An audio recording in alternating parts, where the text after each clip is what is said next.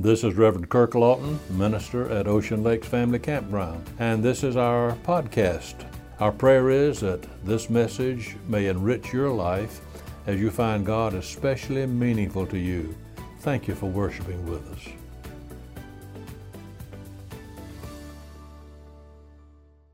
Last Sunday morning we looked together at three different philosophies of life, each of which proposes to answer the question, what shall we do with these human desires, instincts, impulses, and drives that we find down within ourselves? Or what shall we do with these wild horses of desire? Last Sunday we mentioned that the first answer is let the horses run wild. That's the answer of self-indulgence. The second possible answer was kill the wild horses, self-rejection. But we came to the third, which I think is the right answer. Ride the wild horses. This is Jesus' way of self-fulfillment. Harness that wild horse, that impulse.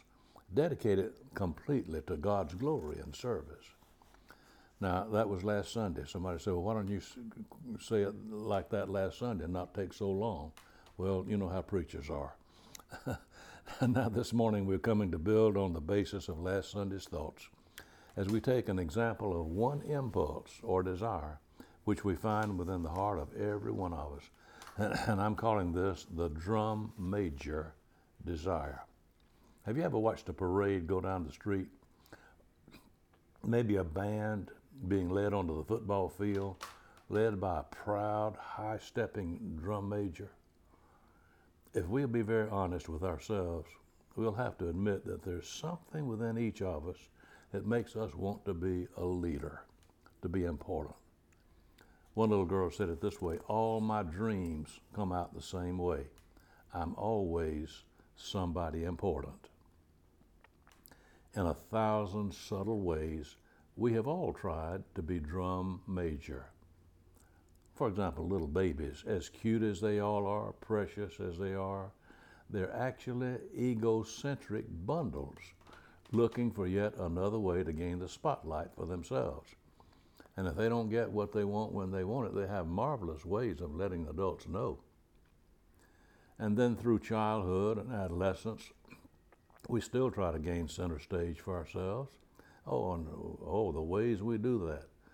I remember people used to do it by jumping in a tub of Jell-O or flagpole sitting. Some of the older people remember that. Weird clothing. I don't get too far into that now. T-shirts, they have a way of saying what we want said. Maybe a wild hairdo. You remember goldfish eating? Some of you old people remember that. A crazy dance. So many things. Some offbeat idea which is often expressed in a protest or a demonstration. All desire to gain the center of attention for ourselves. Adults don't grow out of this desire to be a drum major. Why do we give to the poor? Why do we bake a delicious pie or cake? Or why do we compliment another person or visit a sick person or paint pictures or sing solos or preach sermons? Oh yes, this is all to help other people, of course. But is that the full reason? I think if we could just see ourselves truly, we would be absolutely surprised to see just how much this drum major desire comes out in everything we do. We like to do something well, and we like to be praised for it. You know, if I could be very personal here, I sometimes question whether so many preachers, at the end of the service, they'll stand at the door and greet people as they're moving out. And I think they may like to hear people say, oh, preacher. Well, never mind what they say to the preacher, always some compliment. And the preachers thrive on hearing that. I remember one preacher came to a church, a new pastor, and he preached his first sermon. And when he went to the door to greet the parishioners who had come, there's one sweet old lady. He had preached a sermon on sin, by the way, that morning. This sweet old lady shook his hand warmly, and she said, preacher, we in our church here, we didn't know what sin was till you came here. Well, we all welcome praise from anyone, even when we know we don't deserve it. We like to be applauded.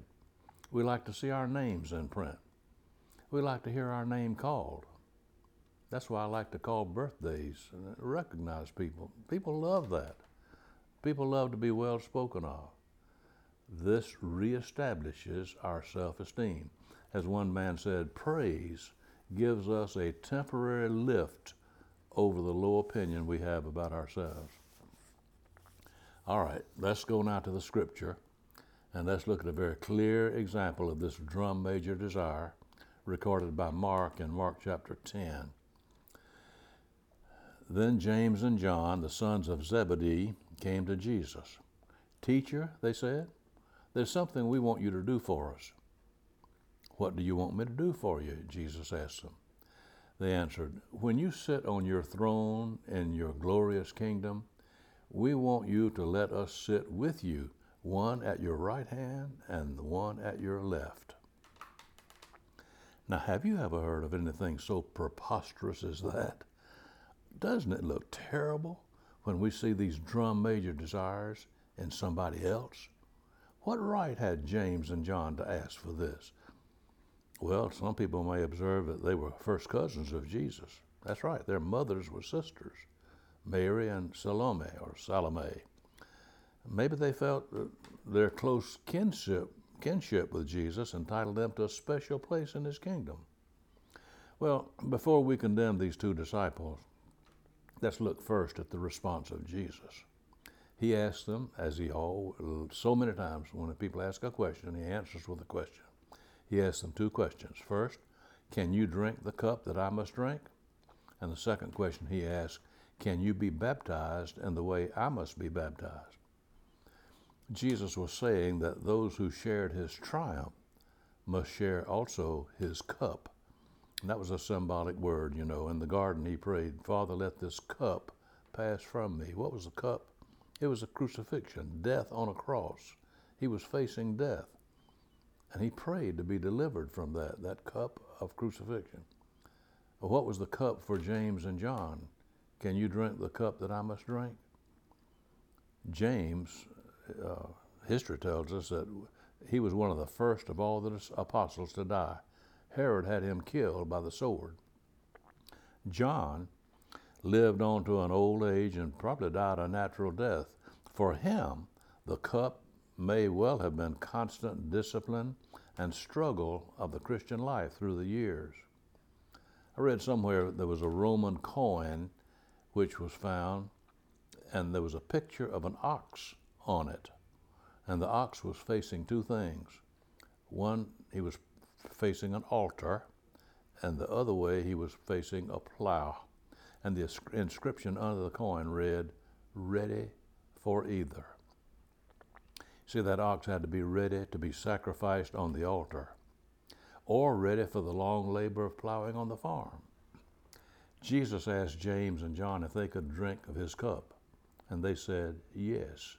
And Jesus agreed. Jesus said, you will indeed drink the cup that I must drink, and be baptized in the way I must be baptized. But I do not have the right to choose who will sit at my right and at my left. It is God who will give them these places for those for whom he's prepared them. Now that was a little story about James and John wanting to sit at the left and right of Jesus. Now when the other 10 disciples heard about this, what was their response? Oh, they became violently angry with James and John. The Living Bible says they were very indignant. But Jesus called them all together and he said, if one of you wants to be great, he must be the servant of the rest. And if one of you wants to be first, he must be the slave of all. I think we would expect Jesus to issue a stinging rebuke to James and John for that request they made. Well, those other 10 disciples did just that, but Jesus did not. We would have said, kill those wild horses, suppress that drum major desire. But Jesus did not suggest that at all. Rather, he said, you want to be important? You want to surpass others? You want to be great among men? All right then, be great. But remember to be absolutely sure that it's the God's kind of greatness that you achieve. If you want to be better than everybody else, then prove it by being the greatest servant. In other words, Jesus said, use that desire within you, cultivate it for God's glorious purpose, and fulfill that yearning in the proper channels. There are always those in our world who desire to achieve greatness in the wrong way. The official biographer of Mussolini wrote that one day she asked him what his ambition was. He replied, "I am obsessed by one wild desire. It consumes my whole being. I want to make a mark on my era with my will, a mark like this." And with his fingernails, he scratched a chair back from end to end, like the claw of a lion, he said. But on the other hand, this desire for greatness can find expression in God-approved ways. I think one of the best examples of this is a story of a man named Joe. Joe lived in a small Midwestern town. Joe had very little education, but he was easily the town's first citizen. Everybody called him Joe. And when he prayed at church, something happened in people's hearts. One man wrote about Joe, "I shall never forget the morning that Joe died of a fever. The stores in our little community did little business. The streets were quiet. The richest man in town had just ordered a new carriage, and he went down himself and gave that carriage to Joe's widow. The florist completely ran out of flowers. The county undertaker drove 15 miles over the hills to offer his services free for Joe. Joe had often said, "I was a drunkard on these roads," until one day the Lord got a hold of me. And that's what that funeral director said, something the same thing. I was a drunkard too.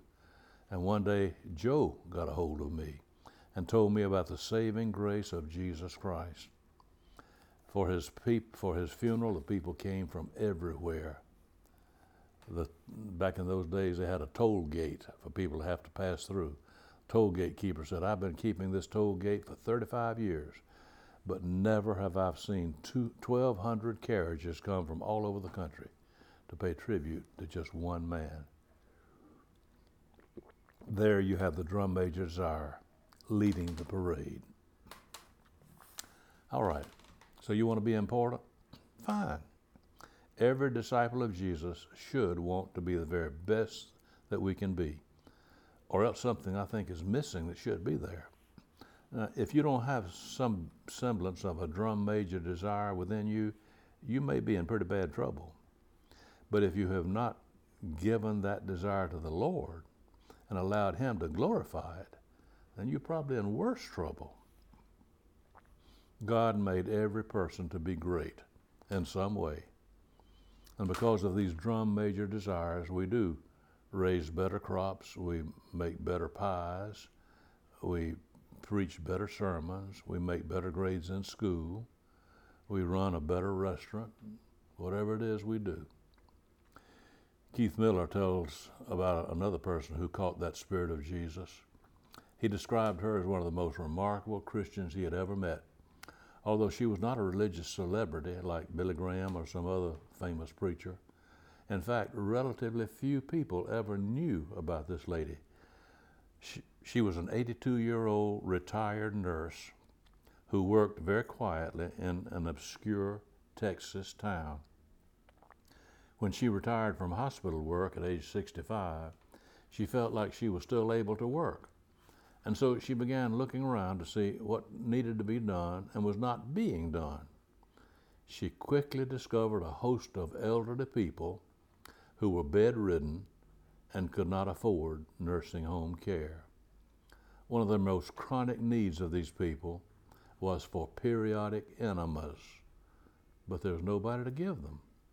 And so this dear, sweet Christian lady decided she was going to tackle that task, giving these elderly people enemas.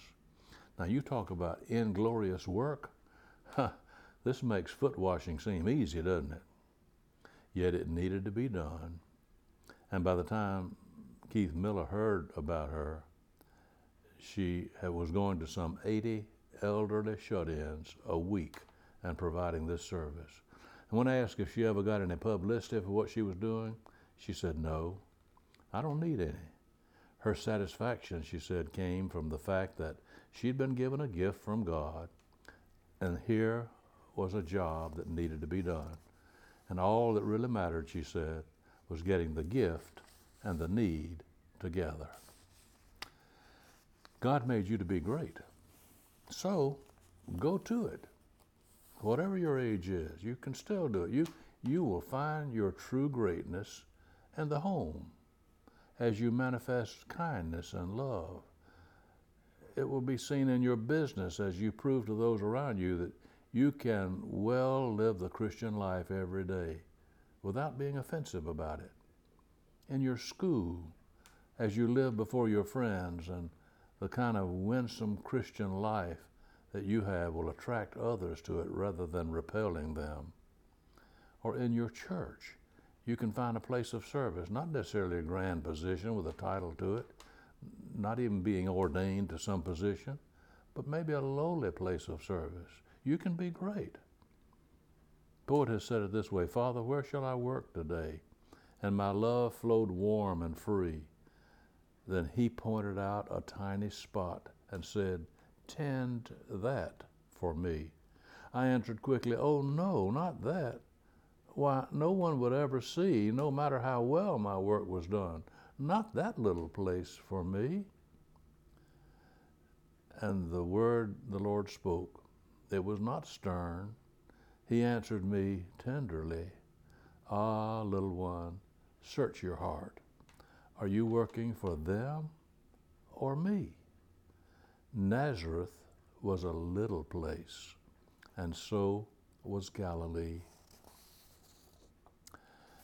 What about your desires? You have those desires within, to be a drum major, to be important. Great. God put them there. Commit that desire to the Lord.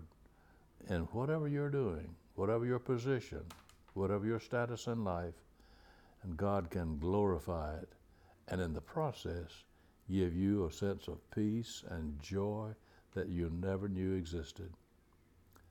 Father, we thank you for Jesus, who was truly our example. He's our Savior, but he's also our example. His life showed us what it was to be a servant. Help us, Lord, to be willing to follow Jesus and to be a servant of Christ also to other people all around us, so that people can see Jesus living in us. This we pray in his precious name. Amen.